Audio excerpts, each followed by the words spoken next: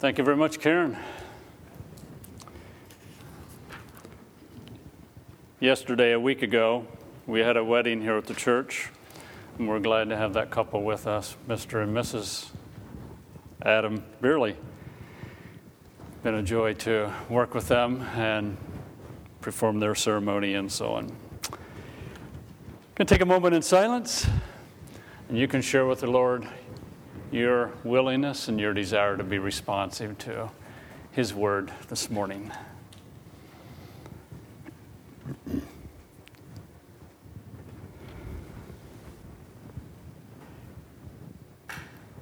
Father, we thank you for your Word. We want to be those who hear, those who practice, those who live your Word in our daily lives. For it's in Christ's name I pray. Amen. A couple of questions. These are thought questions. I'm not looking for a response. The first one, what is wrong with our valley? What is wrong with our valley? And in asking that question, I'm making the assumption that something is wrong. Second question, can our country be divided into two groups? Good people and evil people.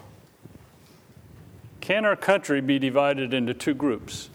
Good people and evil people. A third question, what is sin? What is sin? And a fourth one, does goodness pay off? Let's take our Bibles and turn to Luke chapter 15. We looked at the parable of the two prodigal sons last week. I want to share a few thoughts on it again this morning, and then go to Mark next week. But Luke chapter 15, and keep in mind that the purpose of this parable is found in verses 1 and 2, where Luke says, now the tax collectors and sinners were all gathering around to hear him. The tax collectors, sinners, responsive to Jesus, wanting to hear him, wanting to be responsive to him. But the Pharisees and teachers of the law muttered, this man welcomes sinners and eats with them. And then three parables follow. And all three parables are communicating the same thing, is to reveal the heart of God, that the heart of God is to pursue tax collectors, sinners, younger brothers, and to confront Pharisees and teachers, the older brother. But at the same time, Christ pursued the older brother. The Father pursued the older brother. But it's to point out the heart of God, the heart of Christ, to pursue both tax collectors and sinners, Pharisees and teachers of the law, to pursue the younger brother and the older brother, even though they responded in different ways. Let's begin reading with verse 11. Jesus continued. He had just told the parable of the lost sheep and the lost coin. In verse 11, Jesus continued, there was a man who had two sons. The younger one said to his father, Father, give me my share of the estate. So he divided his property between them. Not long after that, the younger son got together all he had, set off for a distant country, and there squandered his wealth in wild living. After he had spent everything, there was a severe famine in the whole country, and he began to be in need. So he went and hired himself out to a citizen of that country, who sent him to feed his pigs. He longed to fill his stomach with the pods that the pigs were eating, but no one gave him anything. When he came to his senses, he said, how many of my father's hired men have food to spare? And here I am starving to death. I will set out and go back to my father and say to him, Father, I have sinned against heaven and against you. I'm no longer worthy to be called your son. Make me like one of your hired men. So he got up and went to his father. But while he was still a long way off, his father saw him and was filled with compassion for him. And he ran to his son, threw his arms around him, and kissed him. The son said, Father, I've sinned against heaven and against you. I'm no longer worthy to be called your son. But the father said to his servants, Quick, Bring the best robe and put it on him. Put a ring on his finger and sandals on his feet. Bring the fatted calf and kill it. Let's have a feast and celebrate. For this son of mine was dead and is alive again. He was lost and is found. So they began to celebrate. Meanwhile, the older son was in the field. When he came near the house, he heard music and dancing. So he called one of the servants and asked him what was going on. Your brother has come, he replied, and your father has killed the fatted calf because he has him back safe and sound. The older brother became angry and refused to go in. So his father went out and pleaded with him. But he answered his father, Look, all these years I've been slaving for you and never disobeyed your orders. Yet you never gave me even a young goat so I could celebrate with my friends. But when the son of yours who has squandered your property with prostitutes comes home, you kill the fatted calf for him. My son, the father said, you're always with me and everything I have is yours. But we had to celebrate and be glad because this brother of yours was dead and is alive. He was lost and is found. Again, God is revealing his own heart as Christ shares these parables, that he pursues younger brothers, but he also pursues older brothers. And we found last week as we discussed the parable that it was costly to the father. He basically had to sell 1/3 of his land to give 1/3 of the wealth to his younger son. Remember, the older son got 2/3 of the inheritance. The younger son got 1/3. 1/3 of the wealth gone. The older son somewhat rebellious, as he comes back. But we want to look at both the elder son and the older son. And we want to see characteristics of both sons that are present. No. I want to look at both sons and what is taking place. We find that both sons had some characteristics. And one of them was both wanted dad's property. But not dad. Both wanted dad's property, but not dad. The younger son came to dad and says, give me my inheritance, a portion that falls to me. And that was 1/3. We find that the older son, in verse 28, the older brother, became angry and refused to go in. So his father went out and pleaded with him, but he responded in anger. Both wanted what dad had, but not dad. Both wanted the goods, not dad.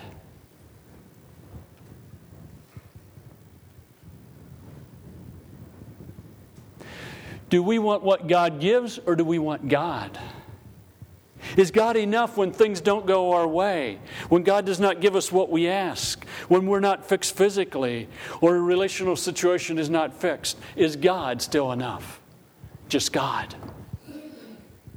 See, the younger son wanted what he wanted. He got it and he went off and squandered it.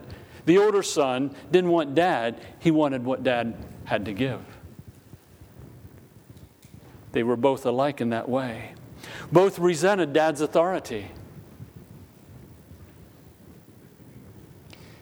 What did the younger son? Not long after that, the younger son got together all he had and set off for a distant country and there squandered his wealth in wild living. Don't like it at home. I want some liberty. I want some freedom. I'm going to go. And he squandered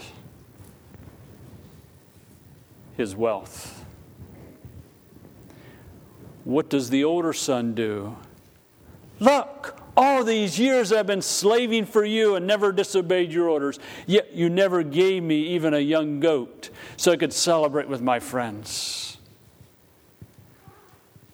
He resented his dad's authority that his dad gave away to the younger son his inheritance. That dad never gave him even a goat to celebrate with his friends. Both resented dad's authority. Do you resent God when someone blesses you or blesses someone else more than you? Both rebelled, one by being good, the other by being bad. Both rebelled. The younger son goes off and squanders his inheritance. The older son stays home and works for his dad and doesn't disobey, but yet rebellious. My son, in verse 31, the father said, "You're always with me and everything I have is yours." But we had to celebrate and be glad because this younger brother of yours was dead and is alive again. He was lost and is found. And that ends the parable. The older son still being alienated from his father. Both were alienated from the father's heart. Neither one understood the father. See, the younger son, he came to his senses after he squandered his inheritance. As he came to his senses, he said, "I will go back to my father and I will ask to be a hired man." He didn't recognize that his father would welcome him back as a son and reinstate him. He didn't see his father's heart. The older son didn't see his father's heart. The older son didn't recognize that he would welcome the younger brother, nor did he recognize that the father would invite him into the feast. Both were alienated from the father's heart. Both, at one point in time, were lost. The younger son repented. We have no record that the older son ever did. Both were wrong about the Father's love. Jesus does not divide the world into moral good guys and immoral bad guys. He shows us in this parable that everyone is dedicated to a project of self-salvation, to using God and others in order to get power and control for themselves. We're just going about it in different ways. Even though both sons are wrong, however, the Father cares for them and invites them into His love and into His feast. This means that Jesus' message, which is the gospel, is a completely different spirituality. The gospel is not a religion or a non-religion, morality or immorality, moralism or relativism, conservatism or liberalism. Nor is it something halfway along a spectrum between two poles. It is something totally different. The gospel is distinct from the other two approaches. In its view, everyone is wrong. Everyone is loved. And everyone is called to recognize this and change. By contrast, the elder brothers divided the world into two. The good people, like us, are in. And the bad people, like the younger brother, are out. Younger brothers, even if they don't believe in God, tend to say the same thing in an open way. They tend to be calling older brothers narrow-minded, bigoted, who are the real problem. But Jesus says, the humble are in. The proud are out. The people who confess they aren't particularly good or open-minded are moving toward God. Because the requirement for receiving the grace of God is to know you need it. The Lord cares for the humble, but keeps distant from the proud. Years ago, a newspaper posed a question, what's wrong with the world? G.K. Chesterton responded and wrote a letter to the editor, Dear Sirs, I am sincerely yours, G.K. Chesterton. That's the attitude of someone who has grasped the message of Christ. What's wrong with the world? I am. The younger brother finally recognized that. The older brother, according to the parable, never came to that point. Now, as we think about the Father heart of God and how these brothers responded, let's reflect a little on the older brother. The older brother had some root beliefs. And he is speaking primarily, Jesus is speaking primarily to the Pharisees, the teachers of the law, who are the older brothers. Because they muttered, "This man welcomes sinners and eats with them." They couldn't grasp that. How did the older brother in this parable think? How do older brothers today think? I lived a good life. I should get a good life. I've lived a good life. I should get a good life. Look at verse 29. But he answered his father, "Look, all these years I've been slaving for you, and you never disobeyed your orders, yet you never even gave me a young goat so I could celebrate with my friends. I've lived a good life. I've slaved for you. I should get a good life. Why didn't I?" Obey to get from God. Older brothers don't obey to get God himself, or to resemble him, or to love him, or to know him, or to value him, or to delight him, but to get him what he gives. So religious and moral people can be avoiding Jesus as Lord and Savior as much as the younger brother who said, or would say, they don't believe in God. Moral older brothers can avoid God with their good behavior because they obey to get what God gives, not God. They're not interested in God himself and delighting him and valuing him. The older brother, his true heart comes out. He wasn't obeying because he wanted the Father and a relationship with the Father. He was obeying to get. Another root belief of older brothers, the older brother here, was that goodness pays off. All these years I've been slaving for you and never disobeyed your orders, yet you never gave me even a young goat so I could celebrate with my friends.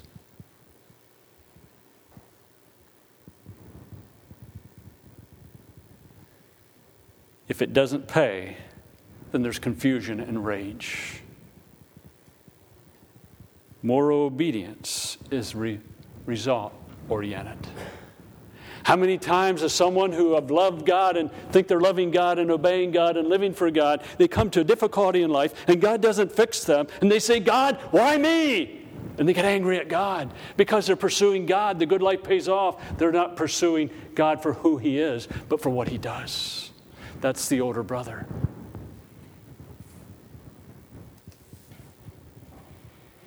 So trouble comes, and older brother says, "Did I do something wrong that I'm having this problem? Don't I obey you, God? Why do I have struggles?" See, that's an older brother mentality. There's some general attitudes that the older brother displayed. He had a strong sense of superiority. Verse 30. "But when this son of yours," I can almost hear him say, "but when this son of yours who has squandered your property with prostitutes comes home, you kill the fatted calf for him." There's bitterness, anger flowing out of him. "Dad, I wouldn't even think of doing that."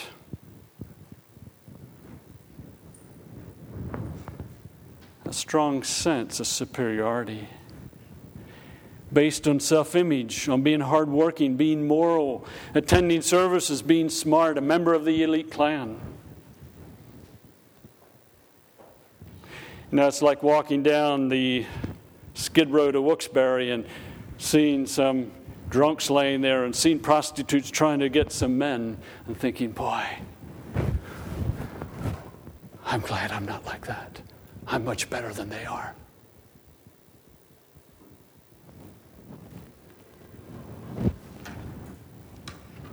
I would never do that.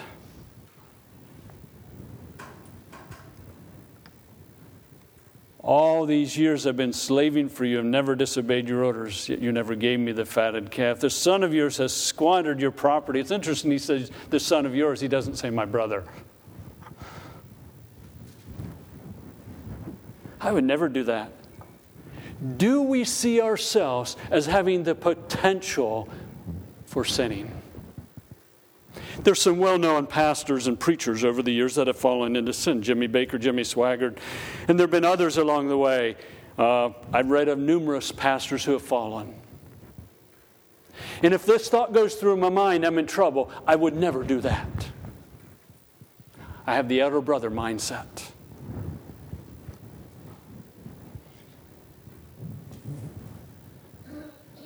We're all part of humanity that is prone to sin. Beloved, it's only by the grace of God that you're not into some sin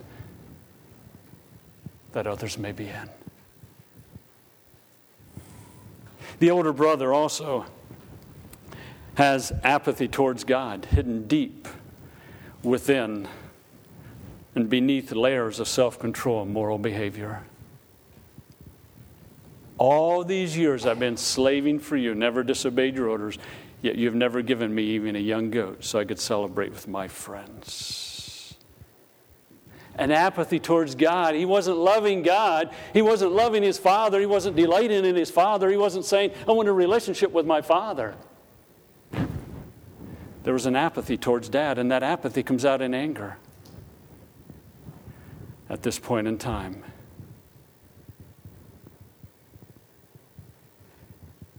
This comes to the surface when a younger brother repents and can no longer feel superior.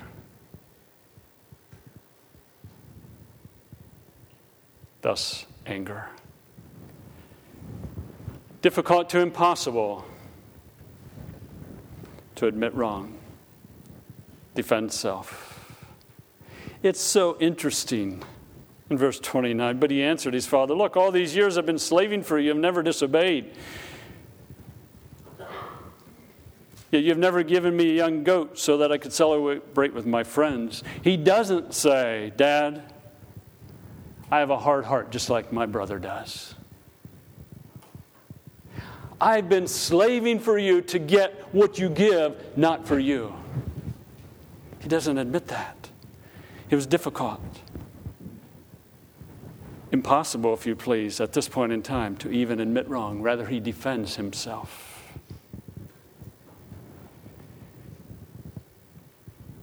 Think about older brothers today. They rarely stop to ask, what have I done wrong? What do I need to change?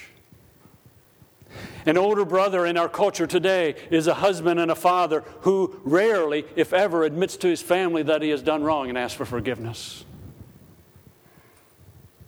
Because he has his act together. It's like a leader who never admits to even being tempted to do wrong. Or to even admit to a struggle. Some other characteristics of the older brother or older brothers. Lack of assurance of the father's love. The older brother didn't know that his dad loved him. He didn't grasp that. Because if he recognized that his father loved him and cared for him, he would not have defended himself. He rather would have come with a brokenness and come into the feast. Because he would have recognized that his father's heart pursues the younger brother, but his heart also pursues older brothers.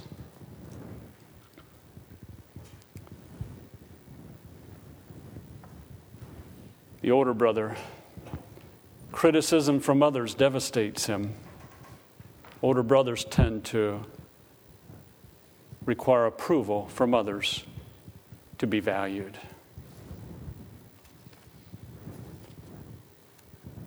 Now, this is not in the Bible, okay? This is an account of maybe something that could have happened to illustrate a point. One day, Jesus said to his disciples, "I'd like you to carry a stone for me."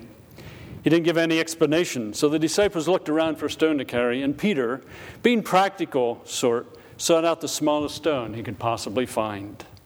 After all, Jesus didn't give any regulations for weight and size. So he put it in his pocket. Jesus said, "Follow me." He led them on a journey. About noontime, Jesus had everyone sit down. He waved his hand, and the stones turned to bread. He said, "Now it's time for lunch." In a few seconds, Peter's lunch was over. When lunch was done, Jesus told them to stand up. He said again, "I'd like you to carry a stone for me." This time, Peter says, "Ah, now I get it." So he looked around and saw a small boulder. He hoisted it on his back, and it was painful. It made him stagger, but he said, "I can't wait for supper." Jesus said, "Follow me." He led them on a journey with Peter barely being able to keep up. Around supper time, Jesus led them to the side of a river. He said, "Now everyone throw your stones into the water." They did. Then he said, "Follow me," and he began to walk. Peter and the others looked at him dumbfounded. Jesus sighed and said, "Don't you remember what I asked you to do? Who were you carrying the stone for?" How many times do older brothers try to use God rather than enjoy God?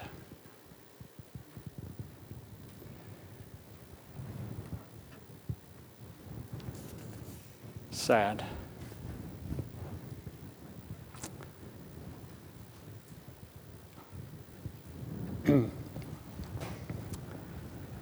They do wrong and the conscience may bother them. They have a dry prayer life. The good life is lived not for God, but to use Him. "But Dad, I've obeyed you all these years." So let's suppose that the disease that I have, which basically affects me but not dramatically right now, were to become very active. And I could not really even take a few steps without hurting very, very badly.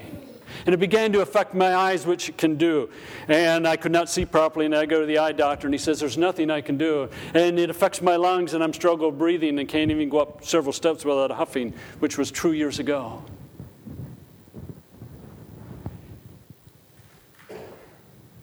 And then I go to another doctor, and he says, "It's also affecting your liver." And I say, "God, this isn't fair." And God says, "Do you want me or what I give?" See, older brothers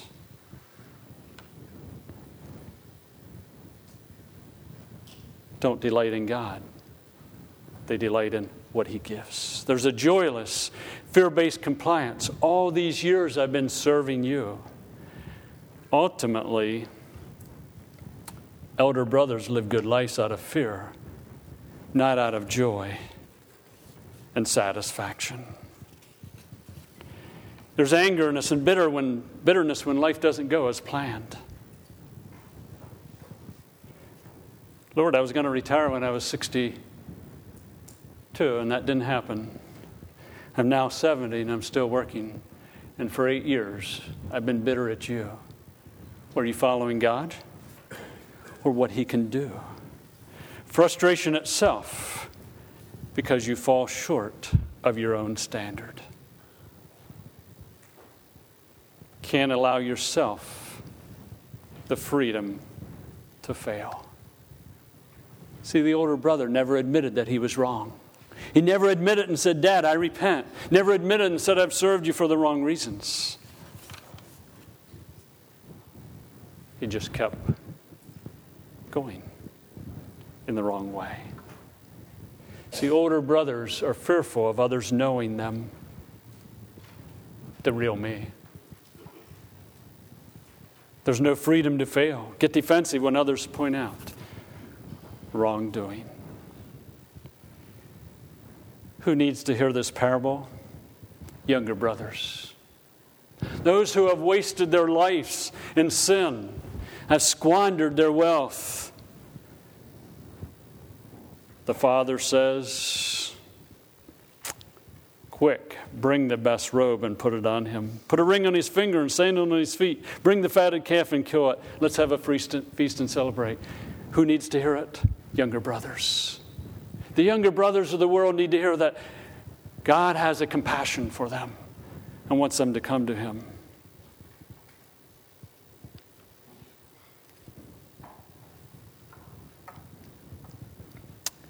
In post-war Vietnam, the story gives an account of a young driver who rode a bicycle rickshaw and a beautiful prostitute. Both had deep, unfulfilled desires. The one who took people around on their bicycle rickshaw was in love with the prostitute, but she was out of his price range. The prostitute lived in grinding poverty, longing to live in the beautiful world of the hotels in whose shadow she worked and in which she never spent the nights. She hoped that the money she would make by prostitution would give her the means of escape, but instead her work brutalized her and enslaved her. Then the young guy who had the bicycle rickshaw entered a contest and he won a large sum of money. He goes to the hotel. He pays for the night in the hotel and pays for the fee for the prostitute. Then, to everyone's shock, he tells her that he just wants to watch her fall asleep. Instead of using the power of his wealth to have sex with her, he spends it to purchase a place for her for one night in a normal world to fulfill her desire to belong. The prostitute finds such grace deeply disturbing at first, thinking that he has done something to control her. When it becomes apparent that he is using his power to serve her rather than use her, it begins to transform her, making it impossible for her to return to her life of prostitution. Jesus Christ, who has all the power in the world, saw us enslaved by the very things we thought would free us. So he emptied himself of his glory and became a servant, Philippians 2. He laid aside his power, the majesty of being with his Father, and at the cost of his life paid the debt for our sins, purchasing for us the only place that our hearts can find rest.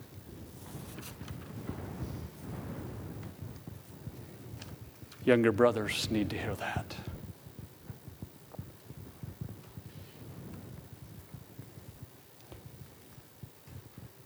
But so do older brothers who have served God for years and are belonging to local churches and are doing everything right. They cross the T, they dot the I. But their thinking is, God owes me. Oh, they may not express it in that way, but when it comes down to the bottom line, God owes me. I would ask you, do you see the heart of God? Do you see the heart of the Father? Do you see the heart of Christ, who reaches out to that younger brother with compassion? The younger brother, repentant, and invites him back. Do you see the heart of God, the heart of Christ? Are we reaching out to the younger brothers of our world?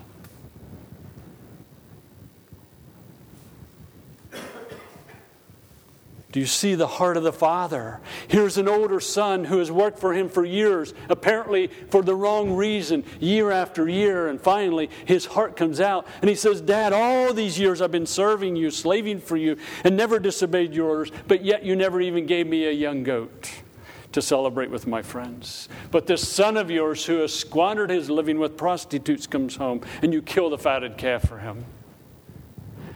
And the father says, my son, you're always with me and everything I have is yours. But we had to celebrate and be glad because this brother of yours was dead and is alive again. He was lost and is found. Do you see the Father's heart of reaching out to the older brother who has been hard for years? Do we reach out to the older brothers in our world? And I find it interesting that the Father says, everything I have is yours. The wealth that the father had left really belonged to the older son. But the older son would have had to make a choice to say, yes, Dad, I come into the feast. I'm willing for the inheritance that is remaining, for a third of that now to go to my younger brother. Do we reach out to those types of individuals? Do we see the heart of the Father?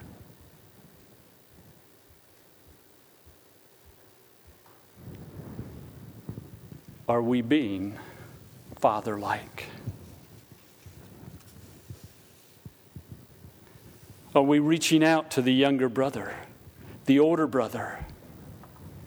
And if we're older brother-like, are we willing to be repentant and enjoy God and God alone?